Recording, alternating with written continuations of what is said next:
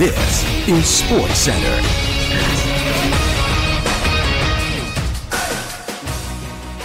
Hi, and welcome back to Second Chance Cinema with MC and Spro.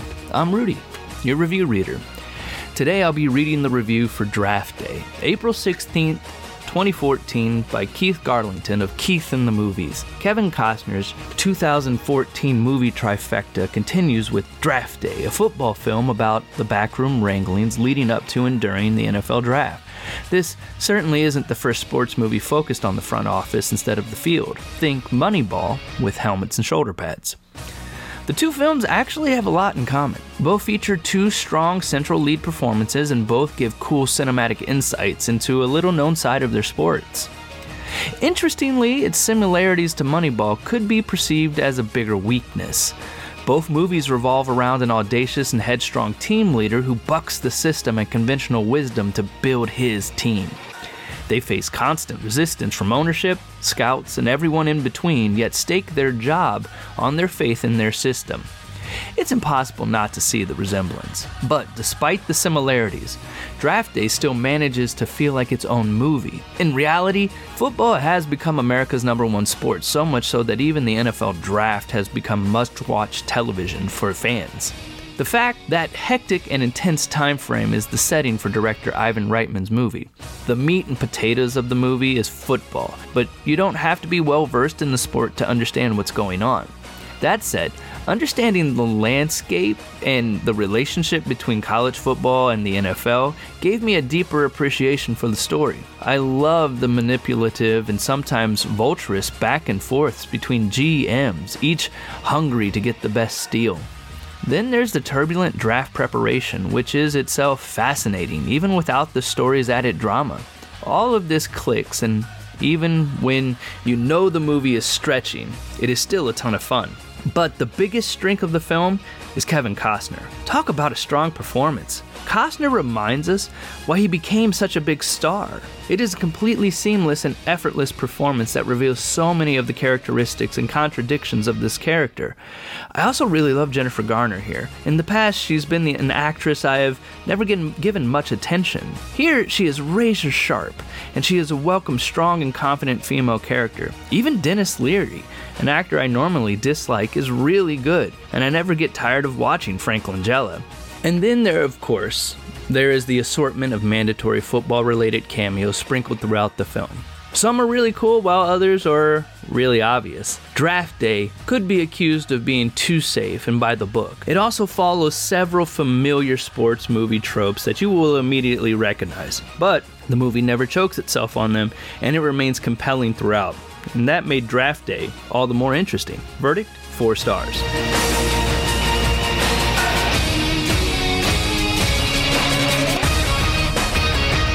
All right, ladies and gentlemen, welcome back to another record-breaking edition of Second Chance Cinema. I say record-breaking because it was the only kind of like sports-related thing I could come up with that also applied to podcasting. I don't know. We're not breaking any records. It was the first, I thought in my head, oh, Tom Brady broke a bunch of records. He plays sports. He plays football, and that's... I don't think you could just say record-breaking. Look, we're really tired, okay? We just moved 10 different totes full of stuff up into an attic. We moved a bear all the way down into the basement. Like a life-size real bear. Like a black bear. Like, I feel like... My black bear, his name's Brutus. He lived in the garage for a while. It was not terribly difficult. I would say it was probably about as comparable to moving your treadmill, kind of. Or the poker table. Like, I feel like our listeners are like, so they just move shit and talk about movies?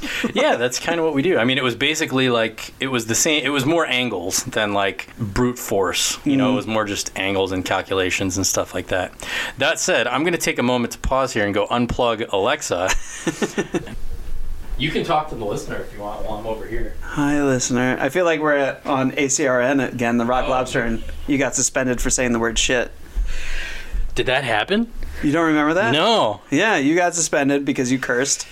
They were already on our case because we Me Too'd the president of the radio station during the... No, she was to blame there. Yeah. All we did was resist. Yeah.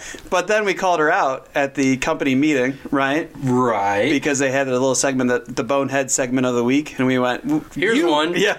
In front of everybody. Like, we spoke up, and then they were making sure, because we had the highest listenership. We did, which was like 20 people. Right, at the ACRN Rock Lobster Keep in mind, Ohio University. This is an internet radio. So this would have been what, sophomore year, freshman year? 2001, 2002. Okay, ish. And so you had to No, freshman year. Yeah, I think it was freshman year. So 2001. You had to go sit in front of your computer and listen to the radio. That's how lame it was. And we took the hour where we could play whatever we want. So everybody's playing college rock, and we're playing Backstreet Boys and whatever we want. We did all kinds of contests, and we did all kinds of just stupid shit. And I'm not surprised we got suspended. Well, we had the highest numbers, right, to 20. And then there was one night, we're not even talking about the movie.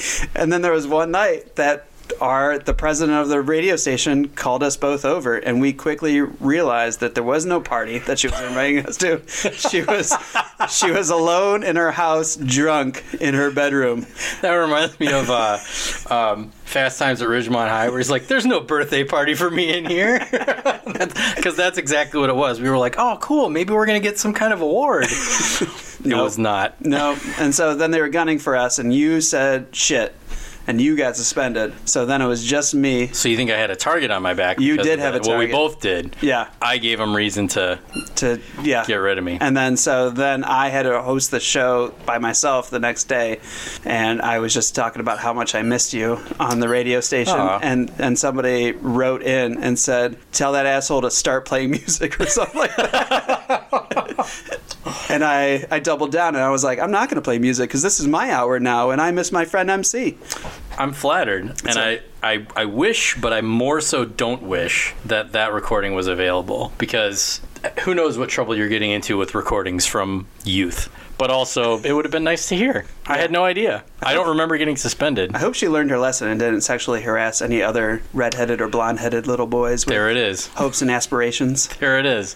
We just wanted to be... She was like the Harvey Weinstein of the college radio station. So, you can decide what to edit out of all that. None of it. I mean, it was it's memories. This is how we got started. This is kind of how we became close friends, really. It was a ride to graduation that just kind of sort of materialized out of nowhere. And then we ended up going to school together, and we were both kind of weird, so we hung out with each other instead of other popular people, and look at us now. Look at us now. Sitting at my dining room table, hands dirty, just having moved a bear. We've made it. We have. We've made it. Speaking of making it... A little weak. Well, you didn't let me get there. Speaking of making it, Sonny Weaver Jr. is about to make it his team in the film that we're going to be talking about today, Draft Day, which is the story of the dear to our hearts, oft maligned and just can't seem to do much right sports franchise, the Cleveland Browns, and literally a movie based around what might be the most boring day in all of professional sports, the NFL draft. And yet somehow it becomes infinitely exciting. But it's actually more exciting. I mean, have you ever watched like the MLB draft or the NBA draft? Can't say I have. The NBA draft for the suits, yes. For the players' suits and stuff, but not like... So it's like the Met Gala week for you? You're just there for the fashion? I would love a red carpet of the NBA draft suits. Although, lately, I don't think it's been as, egregious, but I remember back around, 08, 09, I feel like there were some pretty righteous suits going on. Just like the Steve Harvey, like that kind of thing. Coming from someone who's played fantasy football, I stopped this season, but before that, I'd played for probably, 20 years or something. Those drafts are a little bit more exciting, obviously, because you have something at stake. Personally, with the NFL draft, it's just this, I don't know. It's just such a boring, anticlimactic event because either what happens is what you thought was going to happen, or it doesn't happen, and then it's just you like scratching your head, like what? Right. You know, it's not like WrestleMania where Hulk Hogan returns and it's big and exciting and stuff like that. It's just kind of like, okay, here there's a guy reading off a card and he said this name. I want to introduce my dog Leo, playing with his chew toy in the background. You can take that away from him if you want. Leo is a 3-legged dog, and he's just ridiculously awesome. So we give him a little bit of leeway with his chew toys here while we're recording. But anyway, Draft Day, for me, that was the thing that I came into this movie like, how the hell is this even going to work? Because Draft Day, other than maybe the Heisman Trophy presentation, probably the most boring evening in all of sports. And somehow they did it. They made it like exciting. This movie reminded me of the movies that we love: Boiler Room, Wall Street. Like a deal movie. Yeah, the climax of this movie, and even sort of like the build-up, were all rooted in like those types of situations where he's like trying to close a deal. Yep. Well, I also, it's like 3 years after Moneyball that this came out, right? So that was like the first time that you saw sports and the business of kind of Any Given Sunday as well. Like it was more about the business of football. I hate that movie. Do you? Why? It's just such a cartoon. Like it's just I don't know. One thing is I really, really have a hard time following when sports movies don't use like the NFL or the NBA. Like, well, that's the thing is, right, is like the NFL is like hardcore, you cannot use our stuff. Right. And that's why like The Last Boy Scout, right? That was like, right. Ain't life a bitch? Stallions? Was that there? I don't remember that much. But like what were they even in Any Given Sunday? It was the Miami Sharks. The Sharks, that's right. And it was just like these really weirdly colored uniforms with stupid logos, and like I checked out kind of halfway then, and then I just didn't love it. And I think with like the NFL, like I think they know that they have an image issue, so they started like allowing it a little bit more. Like they first, I think, allowed it concussion, right? Was that before this movie? Oh yeah. Okay. And I'm not sure how that helped their image exactly. I think they were just being honest with their image, right, at that point. Well, credit to them then. And then with this one, it's, you know, it's everywhere. I mean, this one was like, so this made me happy as a Clevelander, because this is like all we need is a Cavs movie. Yeah. I mean, and then maybe like a, you know, Cleveland Rockers or like a Lake Erie Monsters or whatever. You know there's going to be a Cavs movie about 2016. Well, there's a remake of House Party coming out where they go to LeBron's and have that party at his house. So that's streaming right now. Oh, really? Yep. So between that and Space Jam 2 or whatever it is. I didn't see Space Jam 2. Me neither. But we're kind of close, I suppose. But yeah, full-on Cleveland Cavs J.R. movie. Smith. And oh man, and we would have the hat trick. Uh-huh. And I think that's awesome. I mean, I tried to think of other sports teams or cities that could say that they have like one undebatably great movie in Major League, and this one that we're about to talk about, which is debated by some people, but really like solid movies, right? Yeah. I mean, I know 80 for Brady just came out about the Patriots.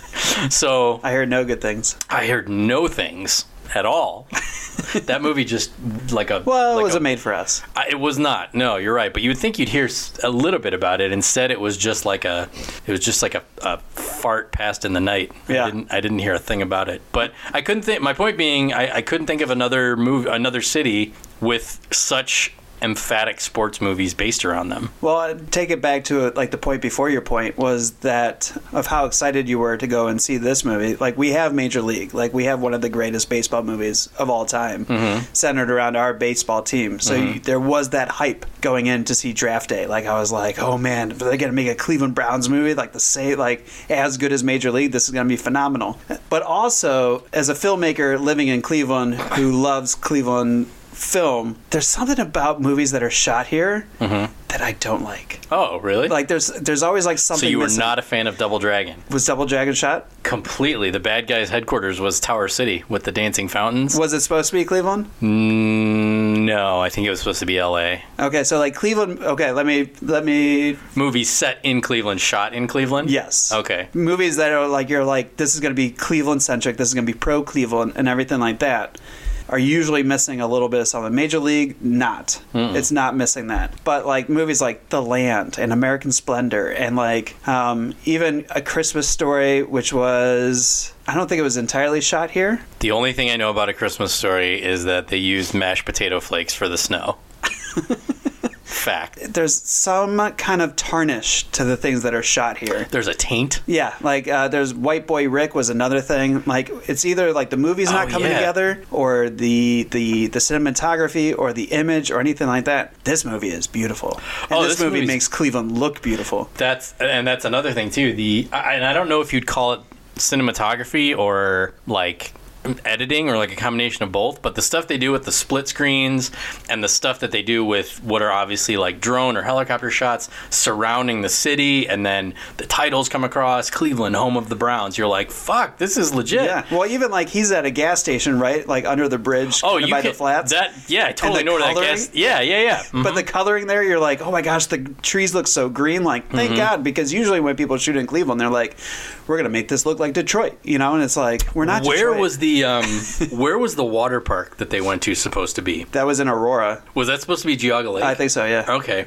So he just took them to condemn Geauga Lake and just... But it was like, not because GeaugaAke now looks like a haunted amusement park. Like it is It's been shut down, right? Yeah. So I don't know necessarily where they filmed that. Could have been Cedar Point. So how did Frank Langella get into Geauga Lake with like... He's the owner of the Browns. I mean, I guess that's true. All right. Before we get ahead of ourselves, because we're obviously very passionate about this movie, and this one kind of came up as like a random, like, hey, we should do draft day, right? Like literally after we recorded Spree. You know, like, I think draft day could work, and we're like, that's next. Because I remember I watched it, and then I looked it up, and not shocked, I suppose, at how poorly it performed, but I enjoyed it so much that it was kind of hard to believe. Well, I brought it because I was at the wrap party for draft day. Oh, yeah. That's We'll talk about that. Okay. And I think we can officially crown the Second Chance Cinema official sweetheart of the podcast. I think it's going to end up, I mean, we gush about her every time she's in a movie, and she's awesome in this one too, Jennifer Garner. But before we get into it, let's go ahead and we're going to play the trailer, and we are going to... What? Okay. I thought you were just going to go right to the trailer. I was like, oh no, we're going to tee up the Wheel of Poetry here, and the Wheel of Poetry is our longest standing tradition. Maybe for season 4, like you keep saying, we should get a sweet British voiceover to explain the Wheel of Poetry, because I always do it, and I do it like kind of half-ass. Do you want to do it this time? No, I think we should get like a look how I just shot that down. I was thinking like a raspy Latino, somebody that sounds cooler than Rudy. I was gonna say like Rudy, but more like Danny Trejo. I was gonna say leaning toward Danny Trejo. Yeah. Like Rudy, but like AJ from the Backstreet Boys, kind of like Cheech. I'll let you decide if you want to keep that in there. Why? No, I don't know. Is something going wrong with Cheech? No, doesn't Cheech have a... Now I can't listen. I can't hear Cheech's voice. All I can hear is Cheech from Dusk Till Dawn. That's what apple pie. Yeah. Okay, yeah. Maybe we could find him. Wheel of Poetry. We got toast. We got acrostic. We got limerick. If you can find a better form of poetry, write it. You know what? I'm just going to leave it at that. That's basically what it is. All right, so we're going to play the trailer. Before we do, though, let me spin.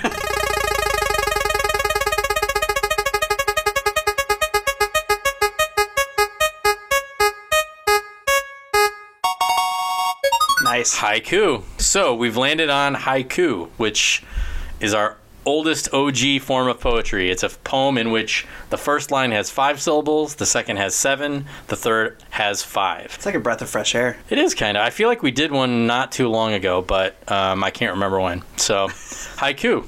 Here we go. The trailer for Draft Day. This is the draft day Browns fans were waiting for. Sonny, I hope you're listening. You run this team. You're the general manager. You can fix it. Hey, Tom. Hey, Sonny. Sonny. Every year, someone comes out of this looking like a donkey. Can you hear me? Yeah. Good, because tomorrow I got a feeling it could be you if you don't make this deal. Let's talk about the draft. I need you to make a splash, Sonny. And if you can't do it, then I have to do it. Just to be clear here, you're threatening to fire me, right? Your job is to coach a team I give you. They do it different in Dallas? Yeah, they do. They win. A lot. How is it that the ultimate prize in the most macho sport ever invented is a piece of jewelry? We talk football? We can always talk football. I just want the team that I want one time. You see things other people don't see. Rewind that back to the start of the play. That's one of the things I love about you. All that matters is what you think. Write your own story, Sonny. I want this team's future back. Let's get busy. Draft day. History in the making. 224 young men are about to become players in the National Football League. Bo Callahan, he's the surefire slam dunk #1 pick. Trade me. I'm going to do what's best for the team. This is the draft analysis we've all been working on for the last 2 months. Just made a trade with the Seahawks. Sonny, that's our future. You sold a cow for magic beans. How does the entire world already know about this, Mom? Because I just tweeted it. You're on Twitter? You're not. I love having the #1 pick. I hope that you would. The Cleveland Browns are now on the clock. It's go time, boss. You're going rogue. Who are you going to take? What's happening? Who you picking?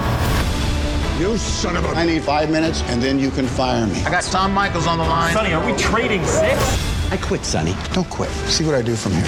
You're going to like this. The football world is in shock, wondering what exactly the Cleveland Browns' Sonny Weaver Jr. is cooking up here. You're not going to believe what's happening. You make this deal right now. Say it with me. An absolute stunner. Okay, screw it. No more offer.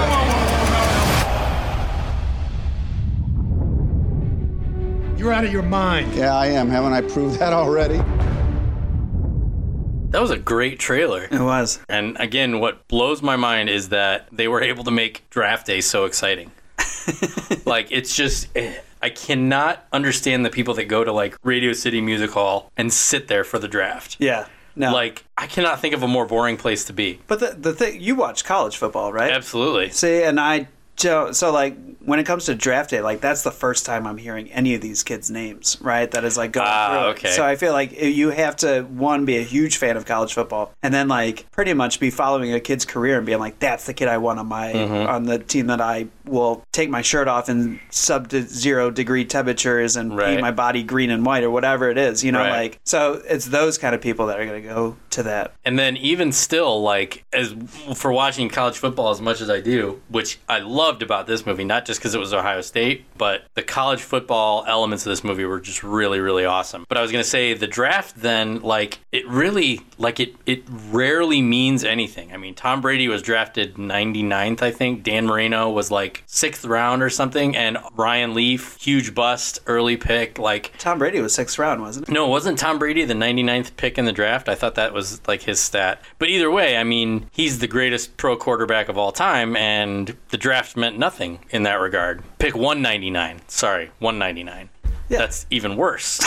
That's 100 worse than what I imagined. But the draft is just like, it's darts at a board, I guess, is what makes it weird for me to get excited about. Because you never know. Yeah, but I mean, like, then you think about fantasy, right? And the people that get together for their fantasy drafts. Well, that's different because you're like with, I mean, there's competition there. I don't know, maybe it's not that different. But yeah, like the emotions seem like the same. Like when they were like looking at the board and they're like, Philadelphia takes such and such, and then like the whole room deflates. It's like, oh god, like that was my pick. You know, well, like, if it was your job, it would be different. Yeah, like if it was your job to predict the future, basically, then I could see a lot more, you know, nervous eating and drinking and excitement and all that kind of stuff that they showed in the movie. Just watching it on TV, it's just kind of like, or I imagine even being there. The only fun of being there seems like to boo at Roger Goodell every time he comes out on stage. There you go. Come on. Welcome to the 2021 NFL Draft. Come on, Cleveland. Yeah, like I think like what I like about this movie is it takes you behind the scenes, right? Like, it shows you, because when we're watching it, I'm usually at Winking Lizard or something like that, and you're just sitting there waiting. You're like, 10 minutes? Like, don't you know what's going on and whatnot? So you don't understand like the amount of phone conversations that are going on, right? And then the amount of nervousness that happens, like right when you wake up, that these guys are like, this is the biggest day of their lives, right? Like, and I totally get that because of this movie. So let's read our poems. Okay. We got haikus about draft day. You want to go first? Yeah, mine is pretty much just a joke. Mine's a joke too. Okay. Aaron Goldhammer, obviously the worst part of a great movie. Who's Aaron Goldhammer? Aaron Goldhammer is, do you know Tony Rizzo? From Sports Radio, Cleveland Sports Radio. Yeah. So he's Tony Rizzo's talking all over this movie, right? And Aaron Goldhammer is his like sidekick on the radio, but Aaron Goldhammer's like literal job is to infuriate Cleveland, like the listeners. So who was he in this movie? they're just voices, like voiceovers. Like every time they're listening to the radio about like whether Sonny Weaver Jr. fired his old man. That guy. Okay. This is the draft day Browns fans were waiting for. Sonny Weaver Jr. pulled it off. When you were like, I want all my picks back, and I want David goddamn Putney because I feel like it. Like, how did you come up with that? I was pissed. Aaron, look at who we have right now. Let me break it down. Vontae Mack, the guy who plays with more passion and inspiration than anyone in college football. He's a Brown. Ray Jennings, the running back the Browns have needed for years. A return man to help out on special teams. And Riz, just like we wanted, Brian Drew back at quarterback, where he belongs. I don't even want to hear about Bo Callahan. If he thinks Callahan's a bust, who am I going to argue with that? He turned nothing into a big-time something. Smile for the cameras, Coach. This is a day for Cleveland to celebrate. Aaron Goldhammer. So I dated a girl once who was in a golf tournament with Tony Rizzo and Aaron Goldhammer.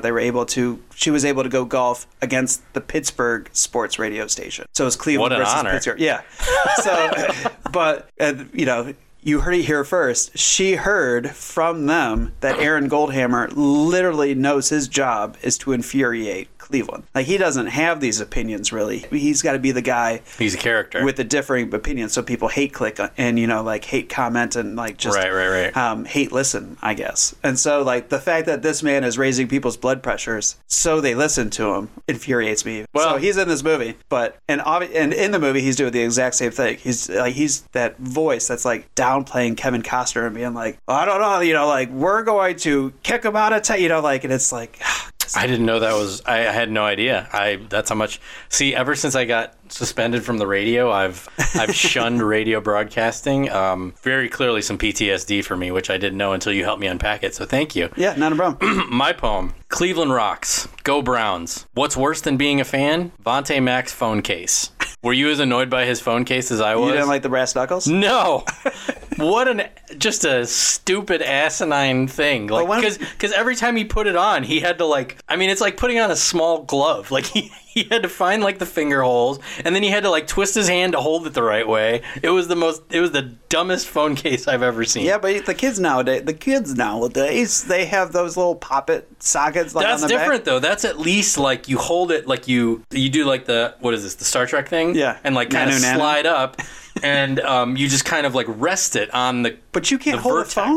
Like you can't hold. Like they've been holding phones for like he's never once. Are you agreeing with me or disagreeing? I think I'm just angry at the poppets. Oh, I'm disagreeing. Like I feel like the brass knuckles. That's kind of cool. I disagree. I think it's cooler than the poppet. Cool looking, but functional. Like as soon as you try to take your phone out, like to me it would be easier just to grab the phone like wide around the knuckles than slide them through and be like, "Hey, what's up? I'm a tough guy." But you could be listening. People are like, don't listen on your phone in a bad neighborhood because they're going to be like, oh, he's distracted, I'm going to jump him. Vontae Mack, if he gets jumped, doesn't even have to let go of his phone because his brass knuckles are ready to go. Do you think those were real brass knuckles? If so, that makes it even stupider. I would say it makes it even cooler. No, this is probably our biggest argument in Second Chance Cinema history. I'm proud of that. I think he bought that from a kiosk at Great Northern Mall.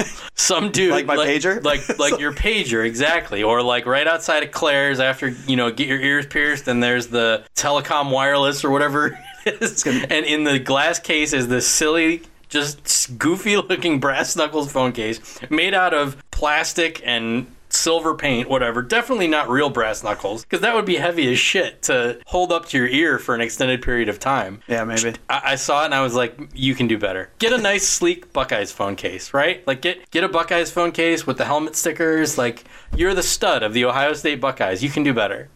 Did they get like Buckeye approval, or was it just the jerseys that we were watching? No, they used game footage. They used actual game footage. And, from the Buckeyes? Yeah. Oh, nice. So let's see if I can summarize this movie real quick. So Sonny Weaver, Kevin Costner, is the GM of the Cleveland Browns. It's draft day, which you might have guessed, and he has to make a splash by drafting somebody who's going to be Cleveland's football savior. all signs point to this quarterback out of Nebraska, Bo Callahan, who's like your typical college quarterback looking guy. Like, tall, handsome, like corn-fed white dude. What was the dude from the program? Joe Kane. Yeah, exactly. He's like Joe Kane. Way less sweet than Joe Kane, though. Bo Callahan was a douche. Well, he slicked his hair back, too. Like, he put water in his hair, where Joe Kane just let the Dawson Leary... Do we want to talk about Joe Kane's hairline again? Because I know we've had this conversation several times. I mean, Joe Kane is he's a football icon.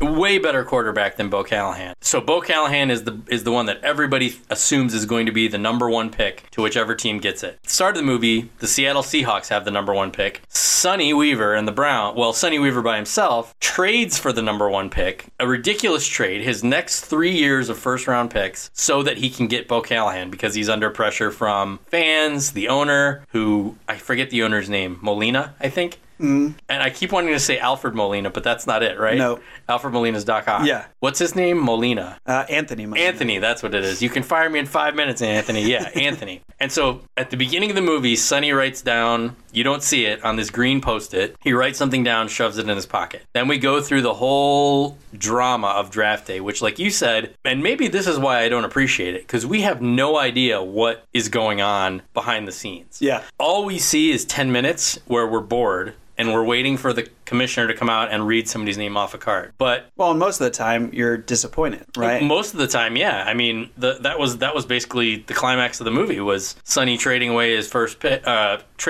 picks to get the first pick, and then picking Vontae Mack, who I believe was an outside linebacker from Ohio State. Yeah. Played by Chadwick Boseman, which, like I told you, I saw this movie, I think, long after Black Panther. Didn't see it in the theater, just kind of caught it like on Cinemax or whatever. And I didn't know that was him for the first, 10 minutes or so. Because I think probably because Black Panther was the first movie I'd ever seen him in a major role, and I was associating him with like the Wakandan accent and the cadence and stuff. 42? I don't think so. No, is that the Jackie Robinson? No. Yeah. He looked different. Like he looks in this movie, he looks a lot like, not shorter, but kind of like wider and stouter than I remember T'Challa looking like. And so it took me a minute. Then he put that stupid phone case up to his ear and I was like, holy shit, that's Chadwick Boseman. He was awesome in this movie. Yeah. Well, I want like a poster of him in the Browns uniform. As Vontae Mack? Yeah, totally. Running out the tunnel in the end. So he plays the stud player from Ohio State who everybody's kind of looking at, but this kid, Bo Callahan, is so shiny and new and whatever that he's just the focus of the draft. Well, and Vontae Mack had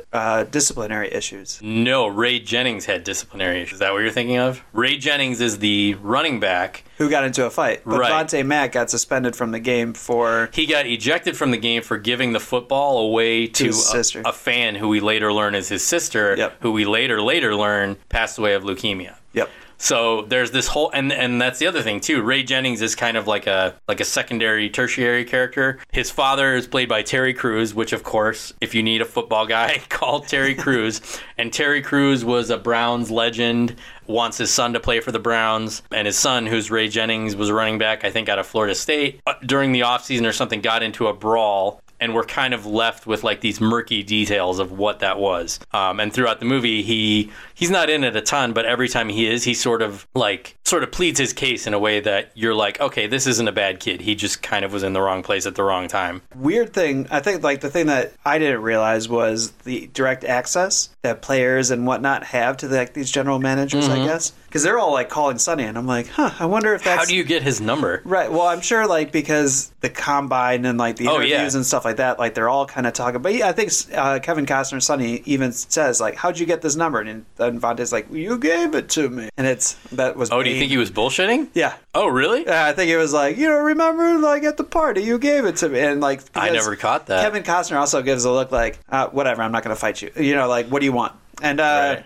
The other thing is Cleveland Browns does have one fight that reminded me of Ray Jennings in like their history. Do you remember which fight that is? On the field? Not on the field, but like at a club afterwards, one of our players punched one of our most famous sports figures' friend in the face and then was traded shortly, like the week after that. Was it recent? Or no, like when we were in 2008, 2009? I'm going to know it as soon as you say it. So Braylon Edwards punched LeBron's friend. That fucking Michigan douchebag. And then traded like the next week.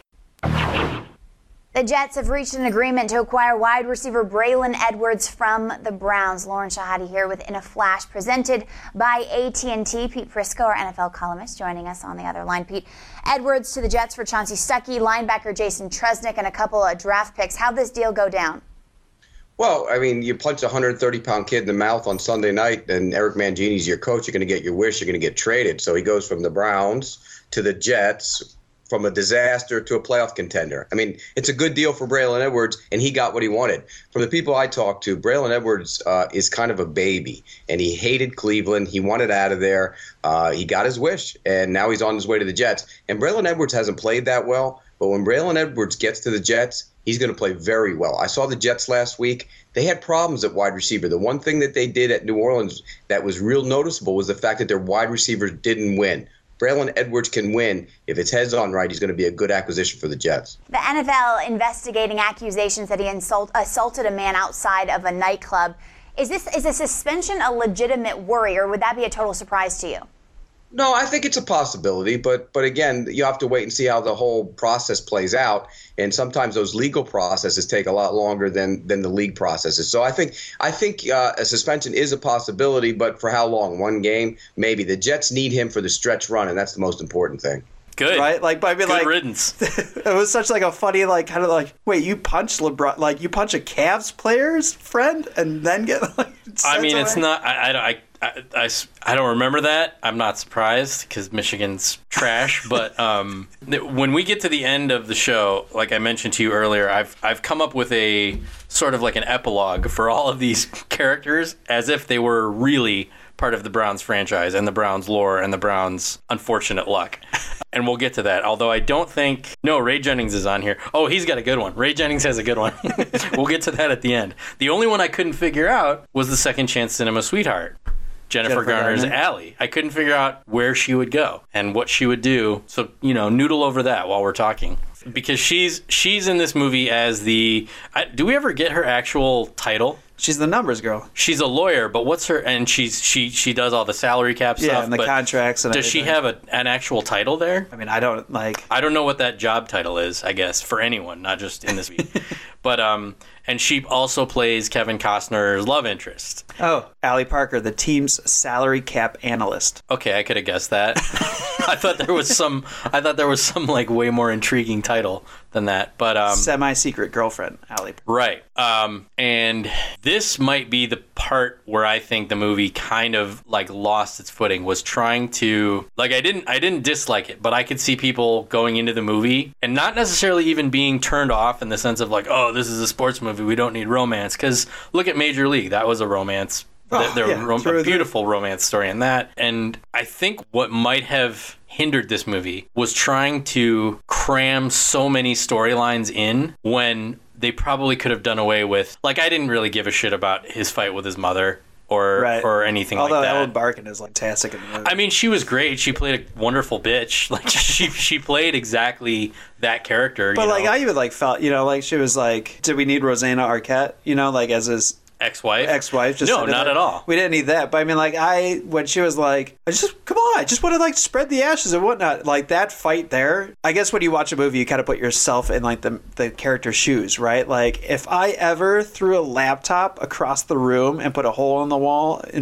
because my mother made me so angry. Poor intern's laptop. But he's on the list too, I think. I would never, like, I don't think I could ever forgive myself if I if I had that such aggression in front of my poor, sweet Lucille of a mother, Well, you could never be the Browns GMs, bro. I guess not. Because that fire is what takes Sonny to the end and it makes him win the day. Like, all the stuff revolving around the players I thought was pretty decent. But then I started wondering, like, why they thought... And the story with Allie, the love story, I get it. They're kind of this couple. They work together. They're romantically involved. That's kind of more of a human interest appeal for the movie. I get that. There were times when it was kind of like a little awkward, like when he would pull her into the equipment closet or whatever that was. Like, I need to talk to you outside of here, but we have to go in this dark equipment closet. And they did that like 2 or 3 times. Yeah, right? She was like, not there again. I don't know what the purpose of that was, I suppose. Maybe just like, hey guys, we want you to know they're really keeping this relationship a secret by sneaking into the equipment closet that everybody knows they're in.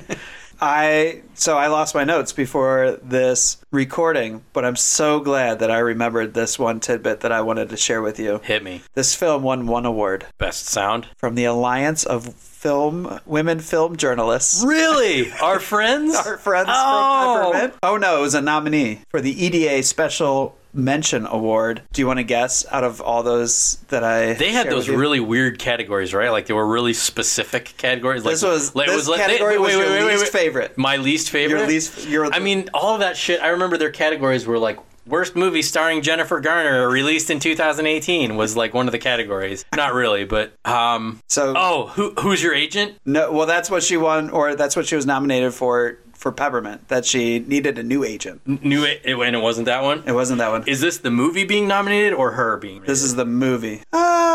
She is special mentioned in the nomination. I give up. Most egregious age difference between the leading man and the love interest was Kevin Costner and Jennifer Gardner. Kevin Costner born 1955 and Jennifer Gardner in 1972. I can't do that math. 17 years.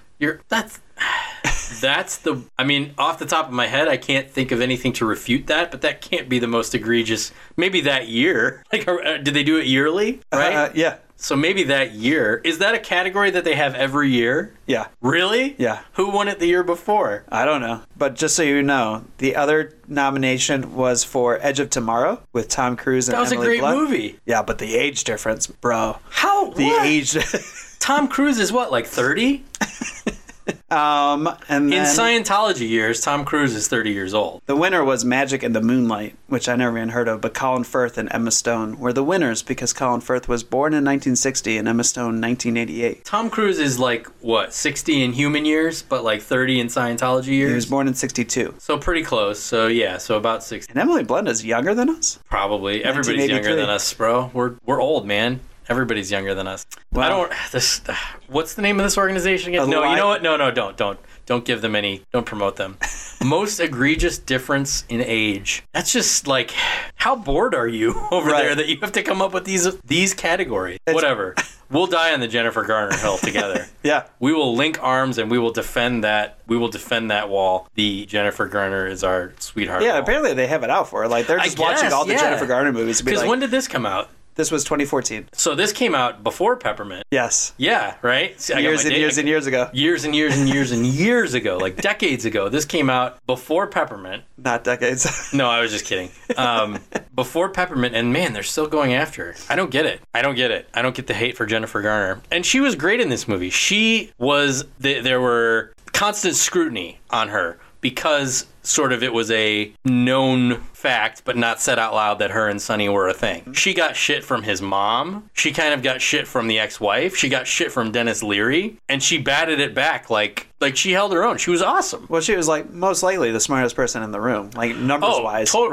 Right? I mean, she was. They didn't really give her that moment to be like, oh, I'm the most brilliant, football executive here. But even so, like, because he was like, when he took back his offer, right? Like when he got his picks, and then he was like, deal's off the table, and then he like goes on mute. Special teams, Putney. She's the one that brought that name up. So she was a football girl, right? Is what she was, and she showed that beautifully. Like she said that a couple times too. Like I think when she was like trading jabs with Dennis Leary when they were eating or whatever, she talked about how she grew up watching football and all that. And then she was always going back to, like when he talked about the Super Bowl with Joe Montana, she like thought for a minute, but then she rattled off like the exact series of plays and all that. Yeah.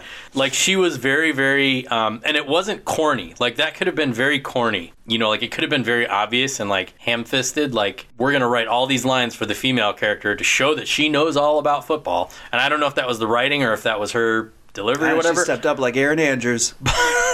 But she was great. She had like the highest football IQ in the room. And what was weird too was that all of his assistants were kind of half painted as these like bumbling, right? Like not to the point of like, just like slapsticky, but there's the scene where they're supposed to be researching Bo Callahan and they're like on the website dedicated to all the girls he slept with, which I don't know how that's like 2014 wasn't that long ago, but there's no way that website exists today. Like Probably not. In this, there's no way that a college football player would have that website up for long today. Were they on, like, I thought they were just pontificating. No, they said, like, there's a whole website dedicated to all the chicks he's slept with. Oh. Like there was an actual, like, Bo Callahan has slept with these girls.com is what they were implying. So back to Bo Callahan, like, it's funny because there's a player like this every draft. And I think they did a decent job of kind of painting him as, like, this insecure fraud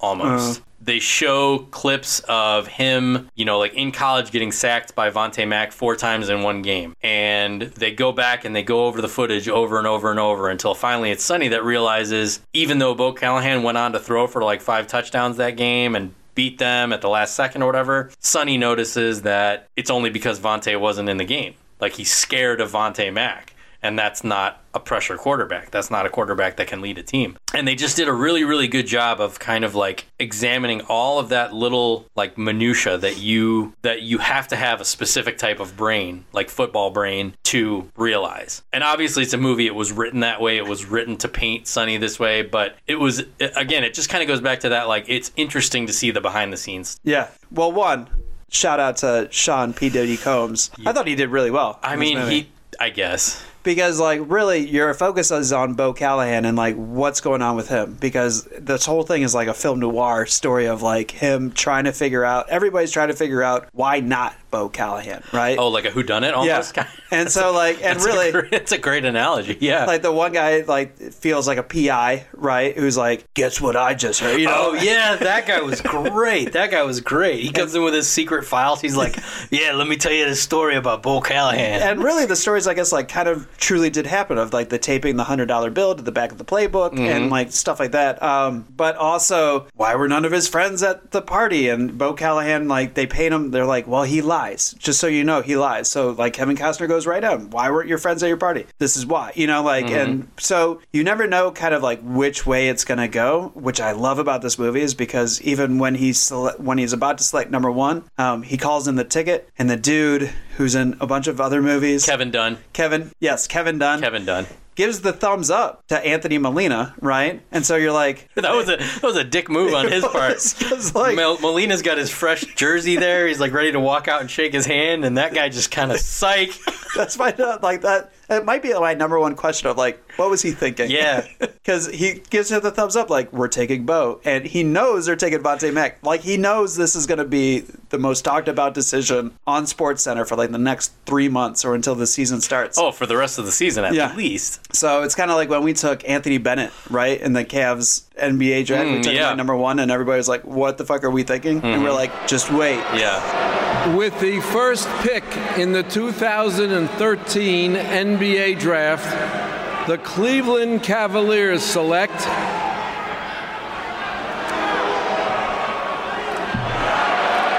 Anthony Bennett of Toronto, Canada, and the University of Nevada, Las Vegas.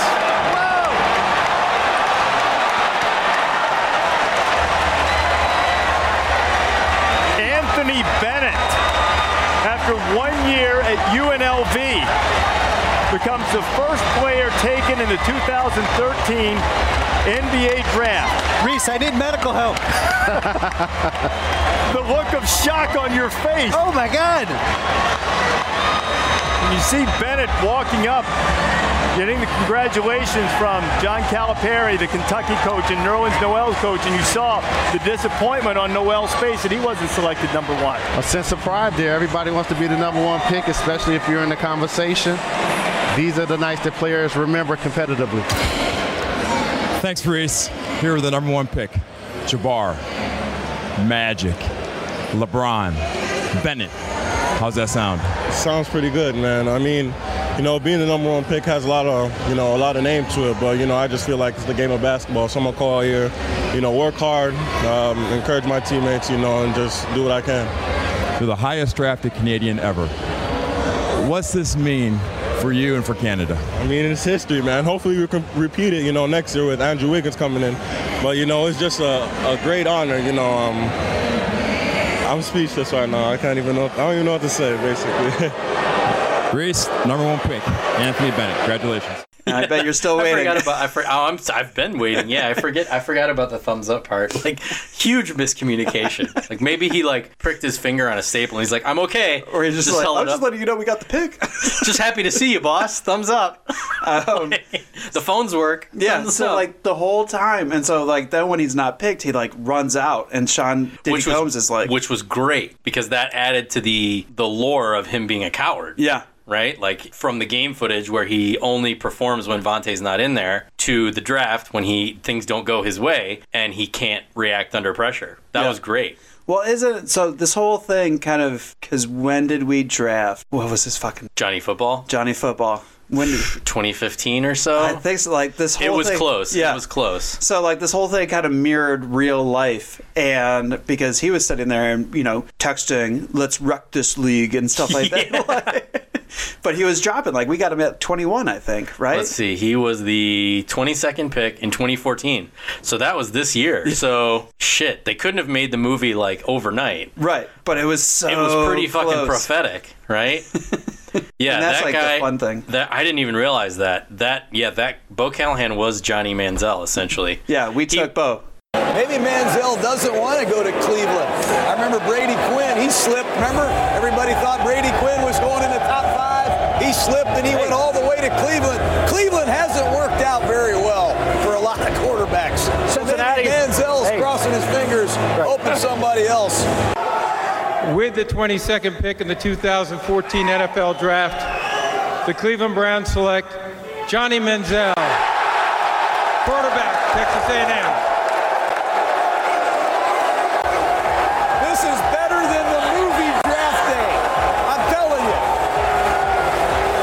I like the fact Cleveland came back up and got the young quarterback. This kid needs a little time. He is not a finished product. Johnny Manziel has 2 years of football left at Texas A&M. He came out early. But this is a legitimate dual threat. I hope he likes the cold weather. He has humongous hands for a 6-footer, and he's going to need him throwing the ball next to Lake Erie. But this will really get the crowd base excited in Strongsville. Well, let's go to Morton Adam on the trade that we were waiting for all night. Fellas? Homer, I sat across from Browns owner Jimmy Haslam at dinner at the Indianapolis Scouting Combine, and he told me, and looked me in the eye and said, Johnny Manziel's the most exciting football player he's ever seen.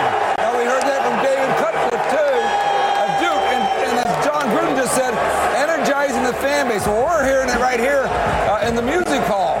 But he does have the hand size to play in the cold weather, especially when you play in Cleveland in that weather. And yes, they like Brian Hoyer, so they can work him in there. And this really is a Jimmy Haslam pick because Jimmy Haslam, the Browns owner, was his biggest champion. And if you don't think things are turning around in Cleveland, check out this. They have double third-round picks, double fourth-round picks. They have cash, and they have 2 number 1s next year as well to go along with Johnny Football and Justin Gilbert. So Cleveland went through We did. We drafted Bo. Browns. We drafted Bo. I wonder who Vontae was that year. Let's see. 2014 NFL Draft. Oh, Jadeveon Clowney was the first pick that year. There you go. He plays defensive end.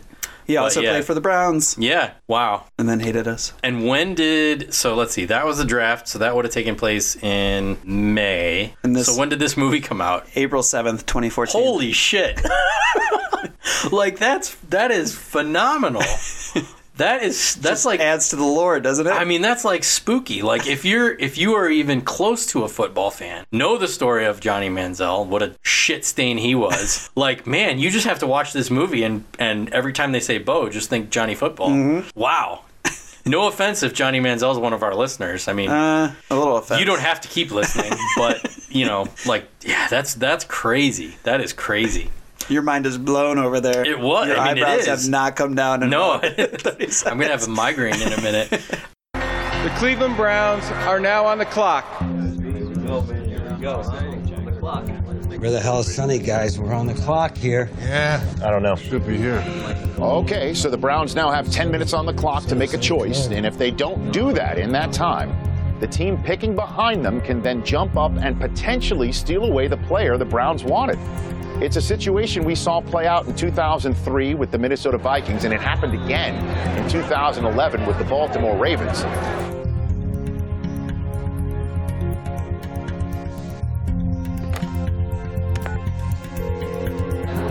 Sonny, yeah, thank God.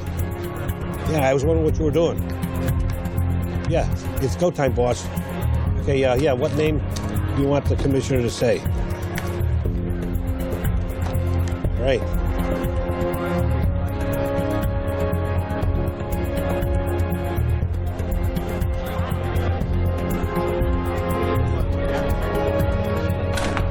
Hey guys, he's here. Sonny, thank God. Where you been? We're on the clock. Sonny, when are we sending in the ticket? Yeah. I already sent the ticket. You did what? What do you mean? You sent the ticket. It's tradition. We all sent. New tradition, guys. All right, when this team starts winning, we'll go back to that.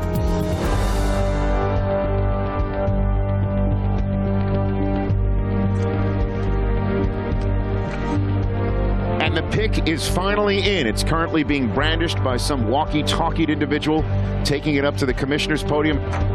A big, humongous pick for the Cleveland Browns.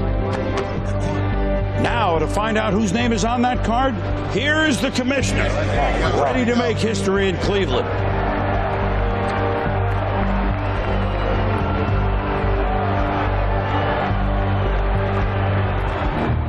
With the first pick of the 2014 NFL Draft, the Cleveland Browns select. So the highlight of the draft is twofold. Number one is the pick of Vontae Mack as the first pick of the draft, which is a shock to everybody because Sonny picks him with the first round pick when he likely could have gotten him at whatever spot they were at, seventh, I think. Yep. And while this is all going on, what happens is because Bo Callahan was not picked first, all the other GMs are like, well, what's wrong with Bo Callahan? They're all kind of like spooked, like somebody knows something. Sonny knows something. Yeah. And they're all just kind of thrown off their game. And I wonder, like, that's not something I ever would have considered. So I wonder if that's like, I wonder how accurate that was. Like when people slip in the draft. Yeah. Because we hear about it every year. Like, this person did not get taken and then, like, fell to... And even not to keep comparing, but Johnny Manziel going like 22nd. And you wonder, and that's, man, it really is a perfect example because I feel like the reason he wasn't picked, and I don't know if this is just my opinion or if this was actually stated, was that he was like a discipline case, like a. Well, he didn't study. Right?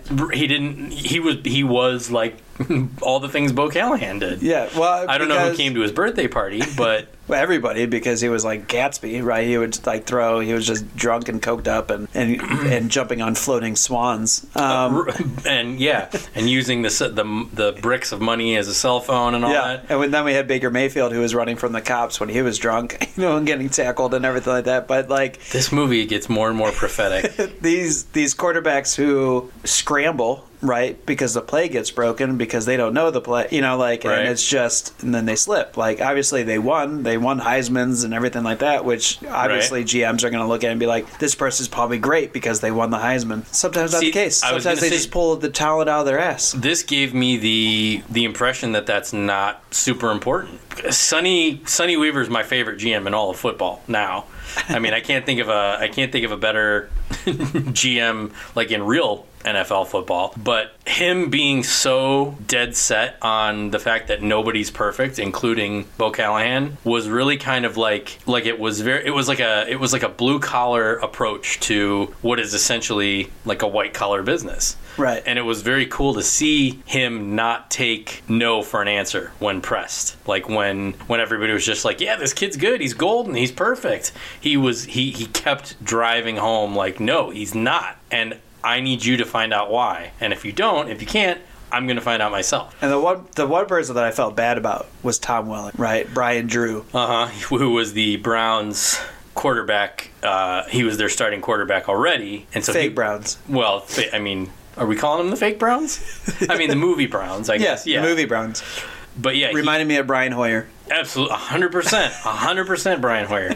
he's sort of the one who's in the most dark. He's in the most dark of all of this. No control over his own fate. Right, which was really interesting to see because I don't know that we understand that, because you hear like so-and-so was traded to so-and-so. There's got to be like a myriad of reasons why that we might never know, which was all shown in this behind-the-scenes exploration of this process. Right. It could be pressure from the GM, pressure from the fans. Ultimately, somebody decides this person's fate like they're a commodity, right? Like, essentially, Brian Drew was just waiting around the whole movie to find out what was going to happen to him. That would have killed me. Yeah. Like, forget about pressure on the field. That waiting game, like, on draft day to see when, I think it was when Vontae Mack gets picked, he's finally able to be like, oh, they didn't take Callahan, I'm still the quarterback. Yeah. Like, that would have been, he did go in and trash Sonny's office, which was... Well, and he like hugged his family because they're just all they're watching the TV to see if he's about to be fired, right? Like exactly, yeah, or at least like go from his dream job, or at the very least thrown into an uncertain future. Yeah, that they're all kind of reduced to numbers as well, right? Like as soon as somebody gets picked, like Allie is trying to figure out how much they have in salary cap and everything like that. And then when Bo drops down to 6 or whatever, they're like, you just saved $6 million. $7 million, yeah. And it's just weird how, like what you were saying, like they're commodities. They're like commodities with a certain type of value. And if you can't match up with the salary cap and what they're trying to figure out, like it doesn't matter how talented you are. It doesn't matter like how good of a person you are, how much you believe in the team, how much you love the city. You're gone. Right. You know, like it's really a numbers game, and it's what you do on the field type of game. And that was like the last part of this movie where he's negotiating the deals to after he picks Vontae Mack, and then Bo Callahan starts slipping, and he realizes like, okay, there's still something I can do here. Part of that really worked for me, but part of that was like, well, what if Bo Callahan didn't slip? Right. Then you'd just be kind of screwed, right? And I guess that's you have to suspend the disbelief. Like, we need to get a movie and a happy ending out of this. And so, but that whole sequence of him calling the other GMs and like buffaloing them into, doing what he needs them to do so that he can recoup his picks and make another awesome pick and all that. And go to the very nervous GM and then just it was great. It was perfect. It was like him, to bring it back to Boiler Room, it was like when Vin Diesel calls the doctor in Boiler Room, when he calls the Jacksonville GM. Yeah. And he just railroads this dude. But he's so slick and smooth about it, and like not even like cynical, not even like mean-spirited. He's just doing a better job. Well, I like how because it's like, who can we buffalo, right? Jacksonville. And it's like, yeah, maybe, right. If it wasn't like Detroit Lions or something like that, because they also have like the Chiefs in here and they have the Seahawks, and they're obviously better teams than the Browns have been for the past 20 years. So like, I think it's stated at the very beginning, right? Like the Seahawks are like, who can we trick? Right, and so they're like, "Wow, the Browns." Oh, who's desperate? Yeah, who's desperate? And then it's almost like serendipitous. Like Sonny, he says that, like, "Who's desperate?" And then his phone rings. Sonny Weaver Jr. Yeah, it's like that was a little heavy-handed, but probably. Well, I mean, like I wonder too, from the outside looking in, like because I'm sure people look at their schedule, right, and they see the Browns and they go, it's probably a win, right? Yeah. Like the people not like us who are like, oh, maybe this year, type of thing. Like with this desperate hope that we have. Like I wonder from the outside if that part resonated as much. Like who's desperate? If they look at the Browns and be like, ha, ha, ha. Probably kind of like how we are to ourselves, right? Kicking our own teeth in. No, I see what you're saying, and it's interesting because in Major League they played that element for laughs. Yeah. Right? It was like the Indians were so bad that they it was comedic. Here it's like it's more high stakes. You get the real feeling that like not only is Sonny's job on the line, but probably Allie's, probably everybody who's part of his regime, because that's what they do. I mean the Browns have a new coach like every 3 games, right? Yeah. Like there's a new coach or a new GM or a new something installed every like twice a season. Mm-hmm. And they played it very, very dramatic without being over dramatic. Yeah, the only thing that I think like this movie we don't have a Dennis Leary coach. No, he wasn't my favorite because, again, it was like he did that whole in every movie he's in, he's got to do one of those like rants. And did he have one of those? Oh yeah, it was when he was sitting at the table with her and he rattled off the play. He's like, which one of these guys is going to know 95, 96 naked milkshake 36 flipper to the outside with a running hamburger on the I thought you were going to say when Ray Jennings took off, because he had like that whole thing where he's like talking to like the goon squad, right? Oh, and he's like, boom, Ray Jennings teleports 98 yards.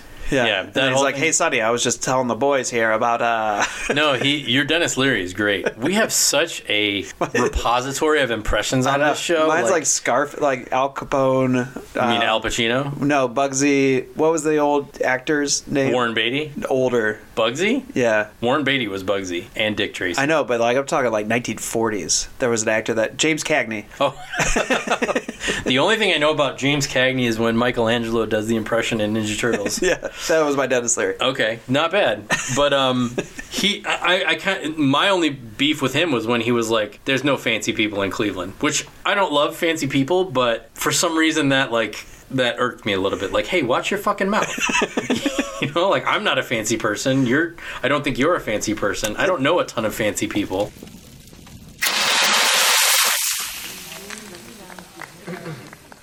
Can I get you gentlemen some coffee? Love some. Light and sweet, honey, thanks. Yeah, I'm not getting you idiots anything. I like her.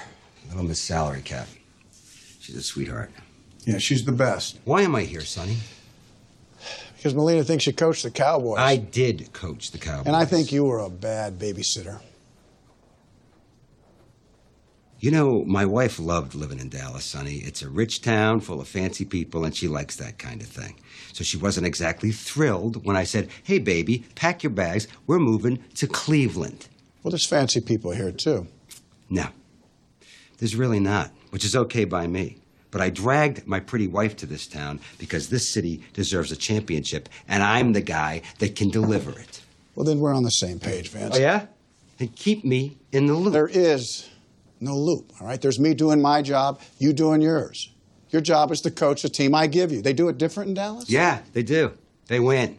A lot. I had my choice of teams to coach, Sonny, and I chose this team, okay? I chose to coach this team. Not the team you're putting together in your head on the fly because your old man died last week and you're tapping one of your execs. What did you just say? I'm sorry. Is that supposed to be a secret? You know, around here we called my old man Coach Weaver. And yes, my father died last week. So next time you refer to his name, next time you say it, at least in front of me, you say it with some goddamn reverence because he earned it. Fair enough?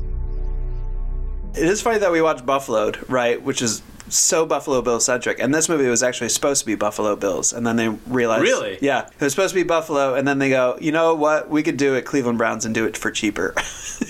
Oh, really? Is that what happened? Yeah, well, that makes sense. I mean... So then they film here and do that. I think what I heard from my father, who sometimes came up with stories, but he was like, no, Kevin Costner loves Cleveland, which I've heard. I heard Kevin Costner loves us and wanted the film to be a Cleveland Browns film. So, I mean, in terms of the one thing I did like about Dennis Leary was that he said it was in that same speech where he's like, the people of this city deserve a championship.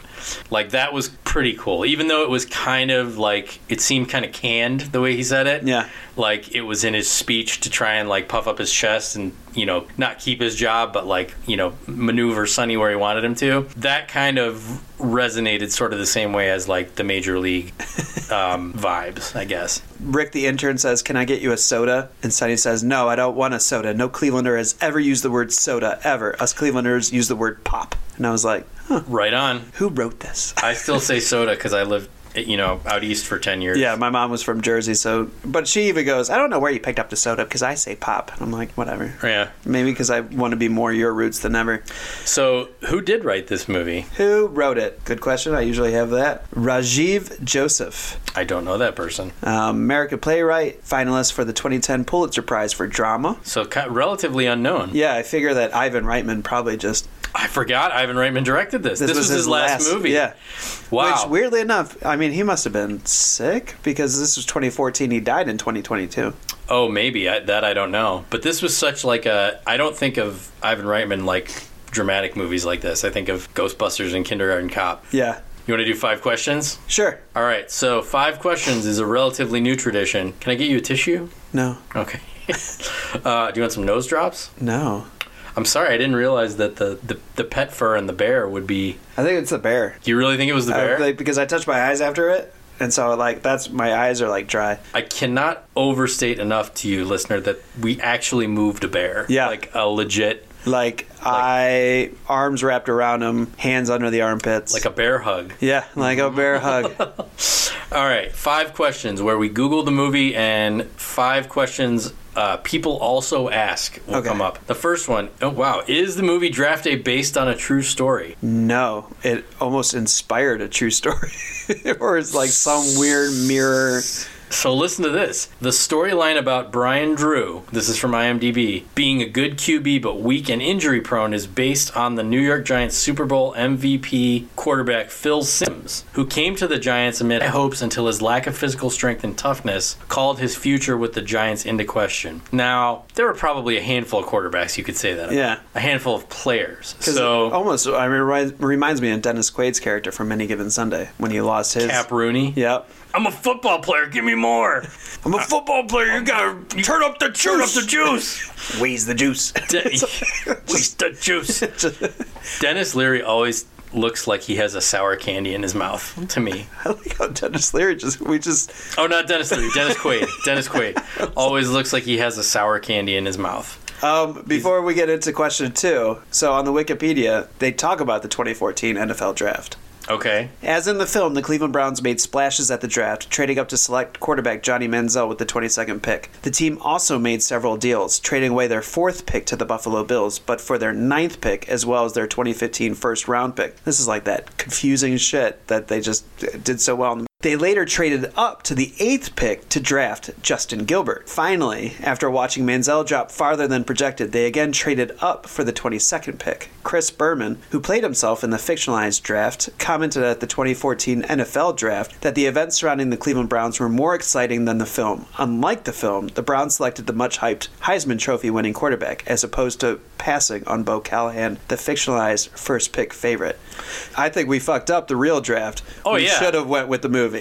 You think? Yeah, a little bit. I mean, Johnny Manziel, star of the Canadian Football League, I think, maybe, for a season. Yeah, no, this, I can probably the last, dozen drafts, I would much rather have Vontae Mack and Ray Jennings. And haven't even seen him play a pro game, but, they painted him so well in the movie. We haven't had a good linebacker since 2014. I mean... Or, if any of our linebackers are listening, you're great people, but, you haven't changed the game.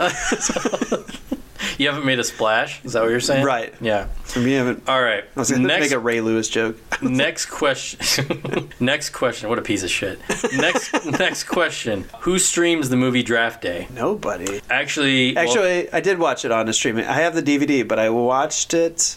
I said it at the beginning of the show. Did you Prime?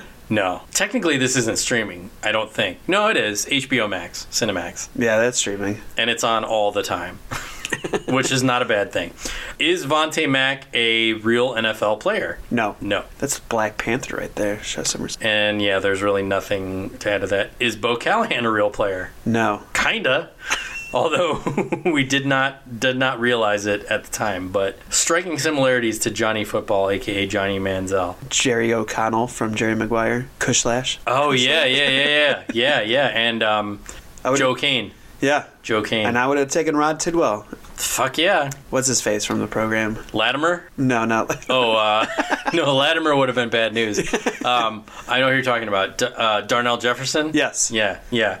Man, that would be a good sidebar to draft a movie football team. That could be like a special episode of Rushmore. A fantasy football draft. Fantasy, but like the person, like the character in their position to the football team.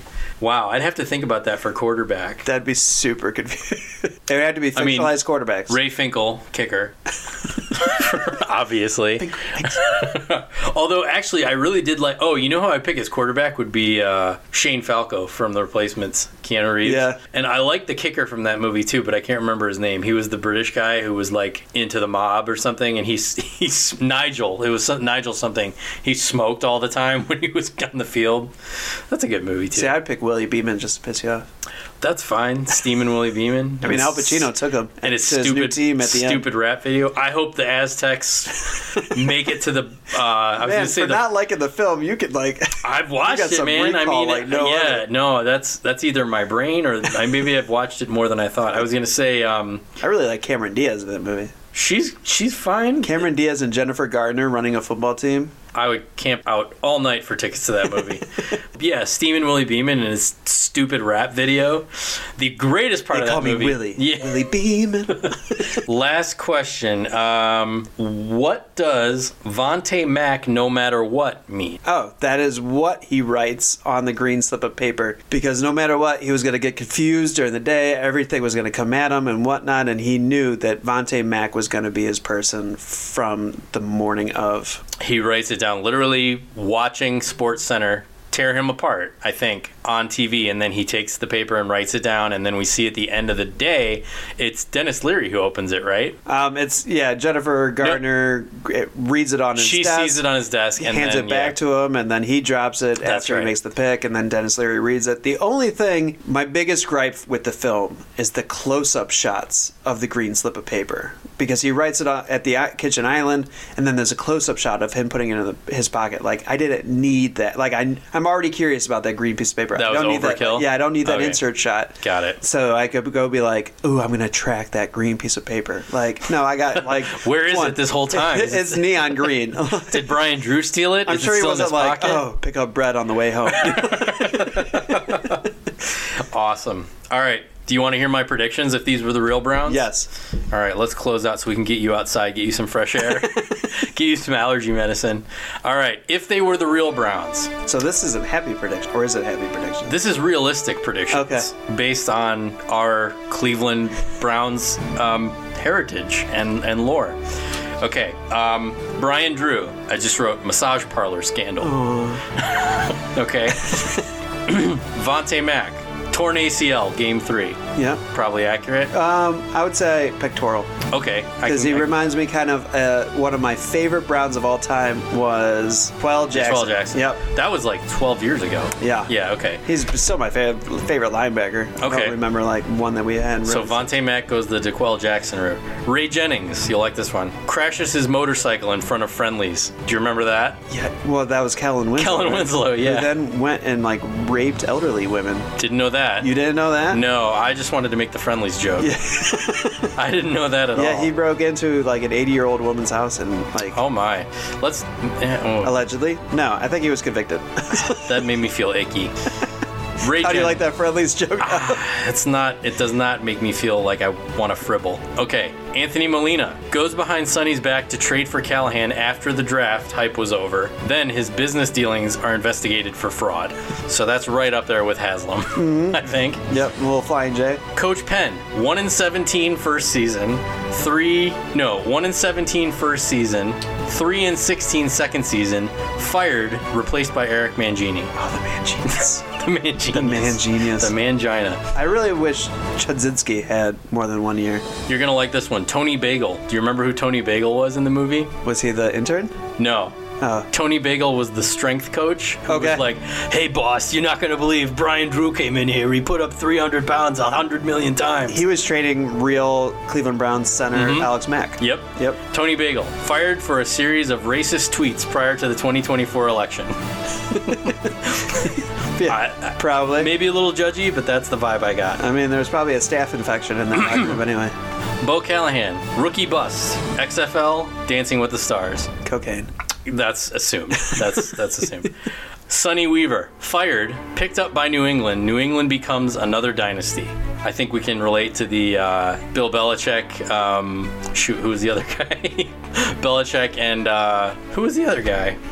No, I can't remember. I mean, if we're thinking GMs, like we would say Ozzie Newsome, right? That went to the Ravens. The Ravens, yeah. Bill Belichick. And anyway, Sonny would be fired, picked up by New England, and New England becomes another dynasty. The intern fired for selling Browns merchandise on eBay. Yep. And Allie was the only one we couldn't figure out. I guess she inherits the team and brings in Cameron Diaz, and they just run roughshod all over the NFL. And the only thing I could think of was that she would become a sideline reporter. Ah, perhaps. She'd have the baby, right? Right. Decide that the stress of inside those rooms, not good for her, but she knows everything about football, so she becomes a sideline reporter. That would be, I would watch the shit out of that movie. Yep. Maybe she becomes a sideline reporter who's also a vigilante. I was going to say who befriends mutant turtles. Man, you brought it all the way back to my childhood. Oh, that's awesome. If the April O'Neil was actually an NFL sideline reporter played by Jennifer Garner. Now this is some fantasy casting that I was not prepared to discuss, and it's blowing my mind. Just to get away from football, what if Jennifer Garner was April O'Neil instead of Megan Fox? That would have been amazing. What if a fucking mop with a bucket on its head was April O'Neil instead of Megan Fox? I mean, come on. I'm going to find who this person is that I'm thinking of as soon as you leave. Bill Parcells. There you go. That's who I'm thinking of. He was a Browns? He was, no. I don't know why. No, I was wrong about that. I could help you not. Bill Parcells, that's the picture I was thinking of. Gotcha. He kind of looks like Pete Carroll, right? A little bit. Parcells, that's the name. Yeah, He's got gray hair. Bill Parcells. Well, and he's a guy. And he's wearing pants. And a football related I see it now. You know, you see it? Yeah, okay, yeah. All right, good. Well, that was going to bother me like the thing from The Rundown where he puts the bag of vegetables on his head. I shit you not, that bothered me for 6 months. And you guys, it was like passing a fucking kidney stone when we were talking about that. And I realized what I was actually trying to remember. So draft day, final thoughts. How would you grade this episode like you were grading a draft? I mean, like... It depends. If we were doing, like, if this was an essay test, I don't know. Like, we were all over the place. Yeah. But we didn't come in with a thesis statement or anything. No, but if it was one of those tests where 2 columns, right, and you were just matching everything up, bro, ace. Totally. Yeah. I think we could. If we did, like, Bo Callahan was in one column as 8, and then Johnny Manziel was, like, 8 in the second column. And it's A8 is the answer? Yeah. Bro. Nailed it. Okay. Nailed it. We're going to college. So... To quote, I think it was Chris Berman, we took this episode, sprinkled it with fairy dust, created a podcast that the fans of Cleveland are going to be talking about for the rest of their lives. It's not that, but paraphrased, it's pretty much that. This movie got me way more excited than I thought it possibly could have. And I think that's a real accomplishment. Yeah, if you saw, like, the whole point of Second Chance Cinema is to give everything a second look. Like, if you saw it once with huge expectations and whatnot and thought you were going to see a movie that you didn't, like, that was your own fault, bro. Like, go back, watch it again, and realize, like, this is a really good movie about... It's the greatest movie about the NFL draft. That is a fact. Are there others? I'm going to edit that out. No, you can't.